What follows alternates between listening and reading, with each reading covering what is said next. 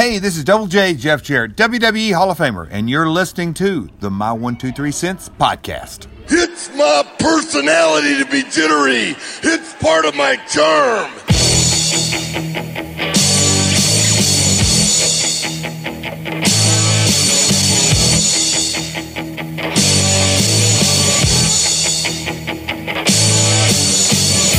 Wrestling fans, are you ready?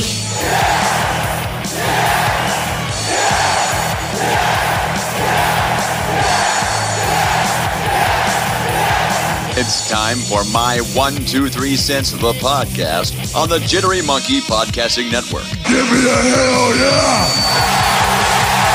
Now, here's your host. The man is also a very long, dear personal friend of mine. The guy have a name? Yes, he has a name. Kevin Huntsberger. Woo! If you've dreamed of becoming a professional wrestler, it's time to make that dream a reality. The Stride Pro Wrestling Training Academy is now enrolling new students. Classes meet on Tuesdays and Thursday nights from 6 to 8 p.m. Be sure to check out the Stride Pro Wrestling Facebook page at facebook.com/Stride Pro Wrestling and get enrolled now. Hey friends, welcome to episode 426 of the My 123 Cents podcast. My name is Kevin Huntsberger. I am your host, and man, I'm telling you, this new year, new me, not so new podcast. You know, I really, honestly, legitimately, tonight, Sunday night, as I record this, because again, this was another one of those weeks from like, and I don't want this to be a session of complaining or whatever, but this week just literally evaporated before my very eyes. You know, it was the first full week of work that I've had since the middle of December, which I know, woe is me, cry me a river. But also, Friday, Saturday, Sunday, Friday night was basketball, cheer. And then Saturday and Sunday, we were on the road. We had two different road trips to the same area up near St. Louis. So it wasn't terribly far, but took me out of the loop and out of the pocket for getting stuff together and doing a podcast. So I am falling back and relying on my old standby of wrestling under the influence. And Chad, I am not driving. I am in my house. It is about 6:30 on Sunday night as I record this, and I'm not going anywhere. I don't know if I said it or if he heard it wrong, but last week he asked me if I said I was drinking and driving or something along those lines, and I don't know what I said. I was, you know, this year already 3 weeks in, or not even 3 full weeks in yet, it's just been kind of chaotic already, and I don't know if that's a good or bad thing. I don't know. But anyway, as I said earlier, I was walking the dogs tonight, and was doing a little thinking about the direction and things that I want to do with the podcast that I don't know are going to be feasible or attainable. But I know I probably, because we're, 426 episodes in now, and maybe it's time for a change. I don't know. Let me know what you think. I often rely on and ask you all for your advice, your input, your thoughts, your 1, 2, 3 cents, if you will, on this podcast, because I don't know. I don't know what is next or what is happening. I'm going to continue, obviously, to drop a show every Monday, but I want to do it with some meaning and for folks to be involved in the process and like and enjoy what I'm doing as well. So I do want to remind you, Stride Pro Wrestling has 2 shows coming up in February 4th, No Love Lost, back over at the Legacy Fitness in Marion, Illinois, the former Gold's Gym. It's over by the Walmart Supercenter. If you're familiar at all with Southern Illinois, Williamson County, Marion specifically. Then 2 weeks later, on February 18th, it's a fundraiser for the Swings softball team. We're back over at the Sioux Drive Center, which is down the road from Legacy Fitness. It's behind the old mall in Marion. Check that out too. Great shows. It's going to be fun wrestling action. And then it's all counting down and leading to Strideversary, which is happening on Saturday, March 4th. And that is also going down at the Sioux Drive Center, where Strideversary was last year, where Fight for Power was last year, as well as the Stride Rumble. So looking forward to some shows coming up, getting my fix of Stride Pro Wrestling, because like I said last week, I missed the show last week, New Year's Knockout, but it is available on YouTube. Check that out as well. Again, those seeds, as Tyler and I talked a couple weeks ago, the seeds are being planted for Strideversary, and some folks making comments on the Stride page, they want this and this and this, and it's like, just be patient. I think that's one thing with wrestling fans in general, and I'm painting a big stroke here with this brush, but wrestling fans are impatient. I think society in general these days is impatient. We want that instant payoff, that instant gratification. And I mean, think back to the 80s, and that's really, as I think of a direction for the podcast of doing more. And I don't talk a lot about current stuff. I really don't. Every once in a while, and I know last week when we did the Ask My 123 Cents, there were some current modern day questions. And of course, you know, I was doing some speculation with Vince McMahon, and now he is back, and Stephanie McMahon has since resigned. It's going to be interesting to see it, but the way everybody kind of went nuts and crazy over the speculation and the talk of Vince selling the company to Saudi Arabia and just that nothing has been confirmed. Nothing has been, there hasn't even been a sale confirmed. I think that, though, everybody is betting that it's going to happen, and I'm among those who think that the company is being poised to be sold. But the way people reacted to it being sold to Saudi Arabia and not even knowing and throwing WWE and Vince McMahon and you know, the board and everyone else under the bus, just chill the hell out, man. I cannot stand, and as I get older, this becomes even more of an annoyance for me. These so-called wrestling journalists who post rumors, who post bullshit without confirming, without knowing for sure. They just want the clicks. They want you to click on it. They want you to click on their stuff so they get the cha-ching from it. And that's how it works. And that's how a lot of it works. But I'm in the wrestling bubble as far as that goes, and seeing it and knowing that that's exactly what they're doing. They don't care if they're accurate or right. They want you to click on it.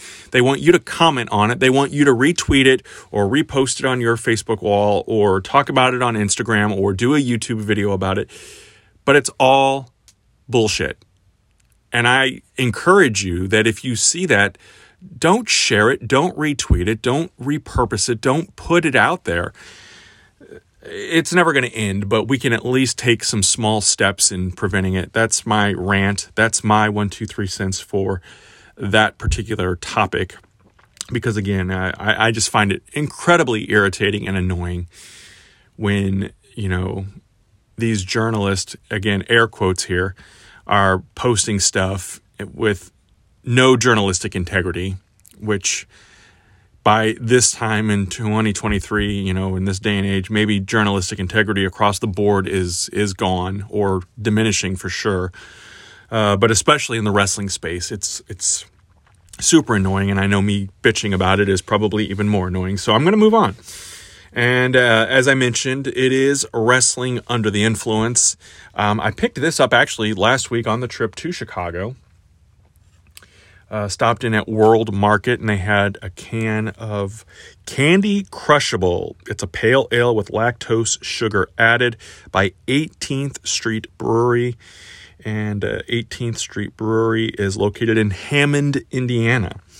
This is a pint. It's 4.5% alcohol by volume. $3.49, by the way, for this can of beer. And it is a pint, so not a bad deal at all with that. The artwork on the can is very fun. It's one of those old school, you know, the mouth that you would turn the little crank on and it would jabber back and forth, you know, make noises and stuff. If you're old like me, you remember these. And then it's got a bunch of candy that's being, you know, like rock candy. It looks like the Pop Rocks. But, you know, again, Candy Crushable. And because of it being Candy Crushable, I'm going to talk about Crush today. But we'll get to Crush in just a moment. Let's first, though, pop this can open, do the pour, which obviously you're not watching, so you can't see it, but you hopefully can hear the pour. Looks very good. It's not what I expected. I was expecting this is more of a, I guess it's more, it's kind of ambery colored. I was expecting something a little darker, like a red-ish color. And it's got a little hint of that, but doesn't look bad at all. Of course, I poured this with a lot of head on it, which somebody told me very recently that you want to give it some head because that helps with the carbonation and the gases and all that good stuff. But let's give this a try. It smells very sweet, and of course I expected that because it is a pale ale with lactose sugar added to it. So let's give this a whirl.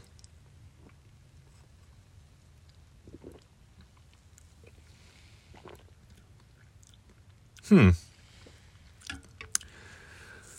not exactly sure. It's got a nice sweet flavor to it, but it also tastes a little like it might be not. And I'm looking on here to see when it was brewed. Oh, here it is. Okay, so this was brewed almost a year ago, so maybe that's why it was on the clearance rack at World Market. So it's been around for almost a year, which I think with craft beer for most of them, 6 months to a year is about the shelf life for it. That's what I've heard. I don't know how true that is. I have had some before that turned out to be pretty crappy. So I don't hate this. I think that I do think though that it has lost some of its luster. But I don't hate it. So as far as a grade, as a mark, I'm going to deduct a little bit because of the time. That's not the beer's fault, obviously, though, but it does take a little bit away from the pleasure of it. I'll give it a 2 count. I'm not going to raise its hand in victory, but I'm also not going to completely dispel it or disqualify it or keep it out of contention, keeping it in wrestling terms. But again, Candy Crushable by 18th Street Brewery. And it looks like they like to have fun with their artwork and whatnot, so I'll definitely find more from them. I really find myself with the craft beer enjoying the artwork on a lot of the cans and bottles. And again, you can go check out the beer advent calendar from Christmas time, all the holiday beers, over on the My 123 Cents YouTube channel, and more content, new content coming that way very, very soon as well. But let's talk about Crush. So I'm going off of my memories of Crush, Bryan Adams, the man who portrayed that character in the WWF /WWE, and I have whipped out my WWE Encyclopedia, the definitive guide to World Wrestling Entertainment, and I believe this is from, I think I got this Christmas 2010, so it's an older book. I think this is the first version of the encyclopedia. I think they have since created another one, but there is a whole page on Crush. But I'm going to go, again, like I said, off memory, but then also use some of this as a support because it's a very quick little synopsis when you think about Crush and his time in the WWF. He was there, I think, about 6-7 years. I think he left after the Montreal Screwjob and went to WCW and wrestled as himself, I think, in the Tag Team Chronic with the former Adam Bomb, Brian Clark. But we'll get to that in a few minutes. I remember Crush showing up for the very first time in WWF. Again, I think I saw him leading up to this, maybe in the Aftermags. Again, fuzzy, 32, 33 years ago now, so fuzzy on that. But I believe it was right after WrestleMania 6 in the spring of 1990 that we saw Crush emerge for for the first time as the third member of Demolition. And Demolition at this time was still kind of they were baby faces. They had just won the tag team titles back from Andre the Giant and Haku.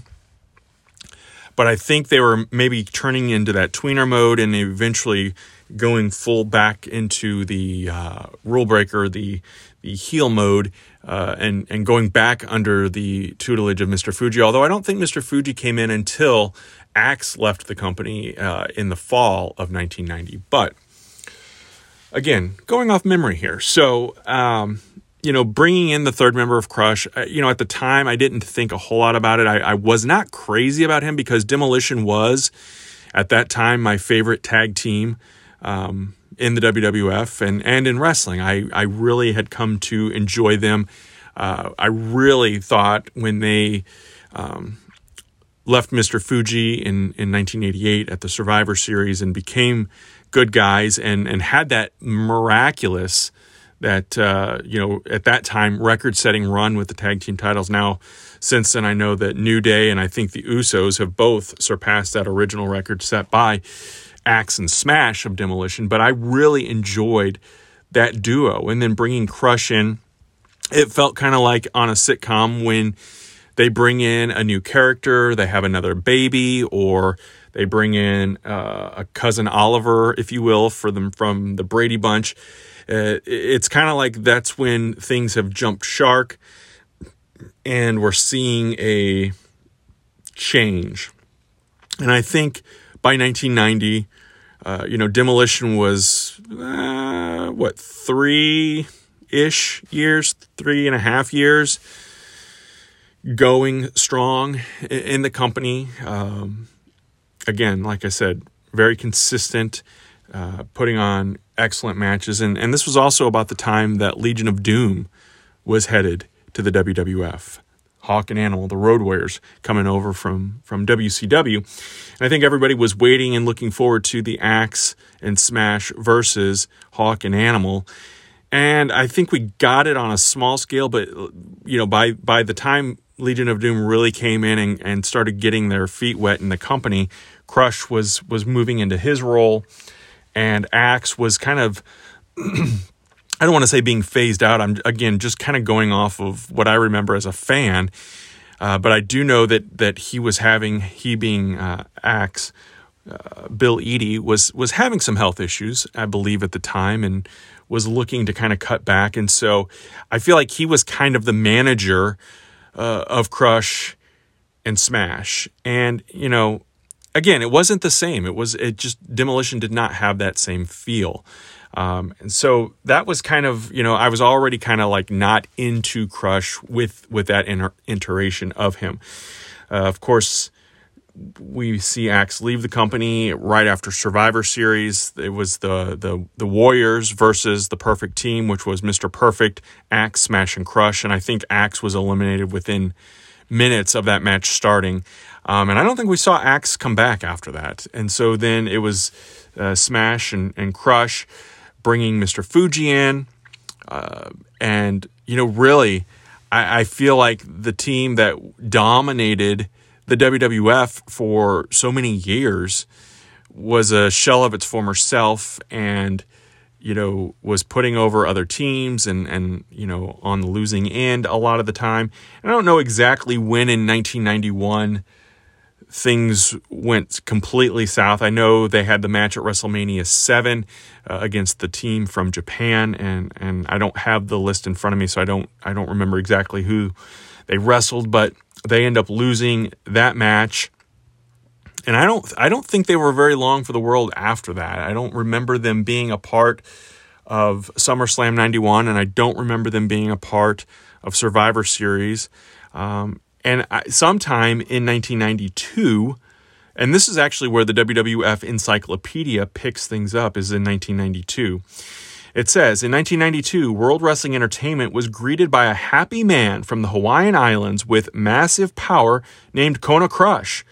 Soon after his debut, he shortened his name to Crush and did exactly that to his opponents. He met Doink at WrestleMania 9, where the audiences saw two Doinks attack Crush. I'm going to stop it right there. So, 1992, I think it must have been probably the summer of 92, maybe the spring of 92. I do remember the vignettes of Crush being in Hawaii. And I thought it was odd because I don't, and please correct me if I'm wrong, I don't remember another character in WWE keeping the same name but having so many different gimmicks. And I know I've just mentioned two. We've got a couple more that we're going to talk about here in a few minutes, but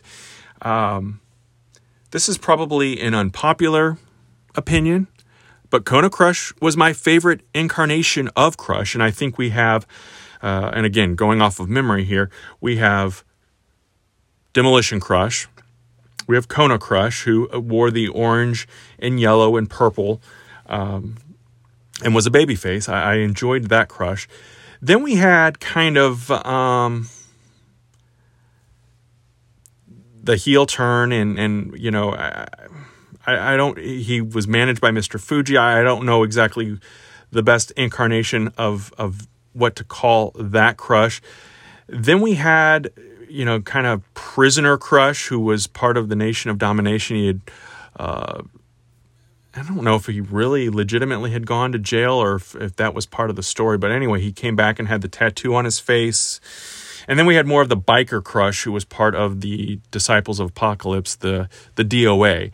But of those incarnations, and again, kept the same name through all of that. And I can't remember if they referenced the previous versions when the new version came out or not. But I do know, for me, Kona Crush, not just because he was a good guy through that, but I think that, in my opinion, his stuff with Doink, especially at WrestleMania 9, to me, that was the highlight of WrestleMania 9.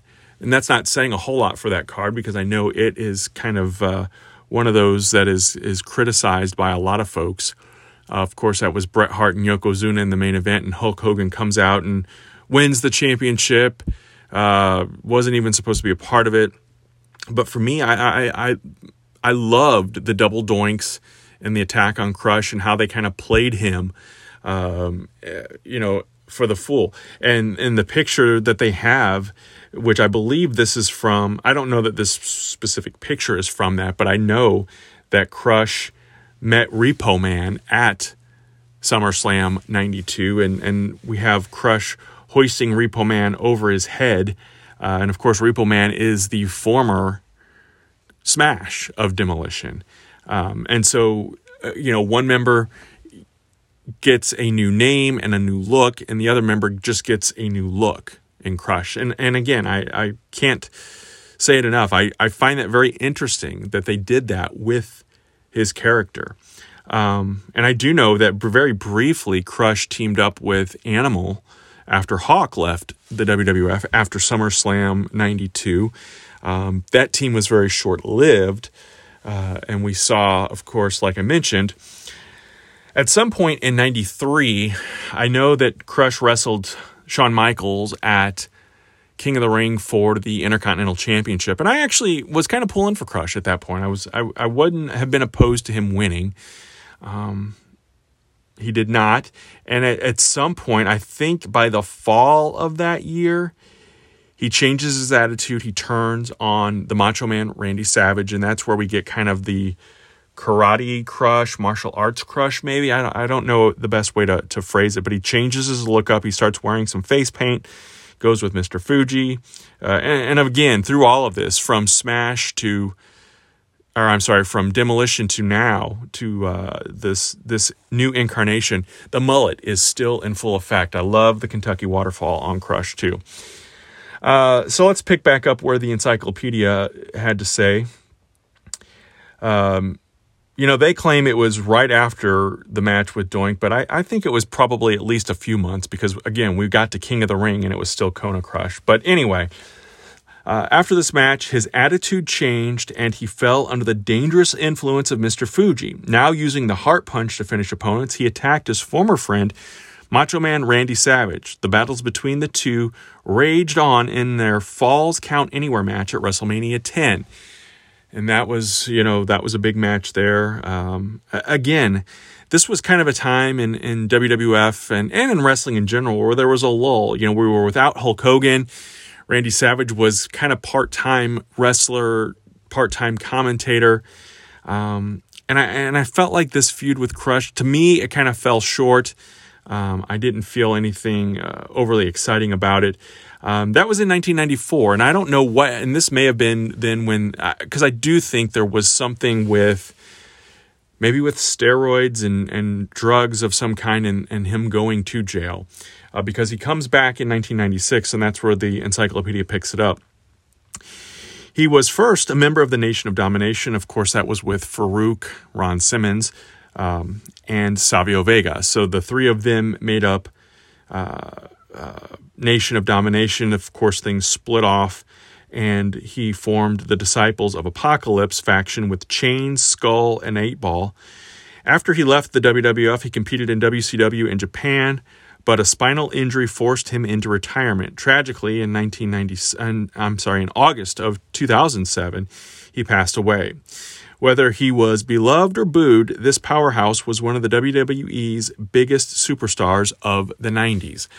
So yeah, obviously, again, the encyclopedia has a very small, very concise write-up on these superstars, but I wanted to kind of look back and remember Crush, but also talk about my favorite incarnation of him. I'm curious to hear who or what version of Crush you enjoyed the most. Was it Demolition? Was it Kona Crush?